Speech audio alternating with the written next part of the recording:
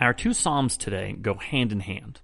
They're both individual psalms of lament that ask God to deliver David from evil men and to help guard his own heart from evil ways. Psalm 140 places David in the midst of wickedness, violence, and venom. David is the helpless victim as he's hunted down and ensnared by the pursuing enemy. But David doesn't fight back. He doesn't hack away at all the snakes or lift a sword against his enemies. Instead, he goes to God in prayer. Our first instinct when we find ourselves in similar situations is to get up and do something about it. Now, surely David was a man of action, but what made David a man after God's own heart was that he never acted without first consulting God. Israel's first king, Saul, was often impatient with God's timing and decided to take matters into his own hands. What would strike most of the world as being decisive, as being a man of action, was actually a lack of faith on Saul's part.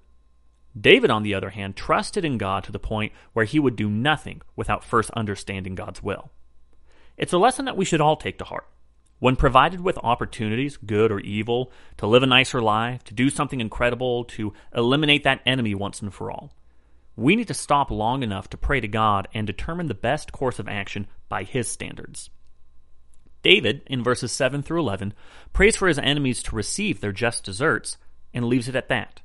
He trusts in God's justice, concluding in verses 12 through 13, "I know that the Lord will maintain the cause of the afflicted, and will execute justice for the needy.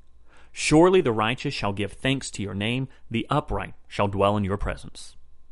Now, Psalm 141 is the introspective twin to Psalm 140. There's an abundance of shared vocabulary between the two, but David is no longer worried about other people's wickedness, but his own. In Psalm 140, verse 4, David prays that God might guard him from his enemies. But now, in Psalm 141, verse 3, David asks that a guard be set on his own mouth.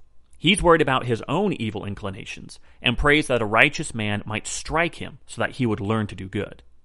Now, verses 6 through 7 are somewhat of a translator's nightmare. Without getting into all the textual issues, there is a debate about who is being thrown down the cliff, who is listening to David, and whose bones are scattered at the mouth of Sheol.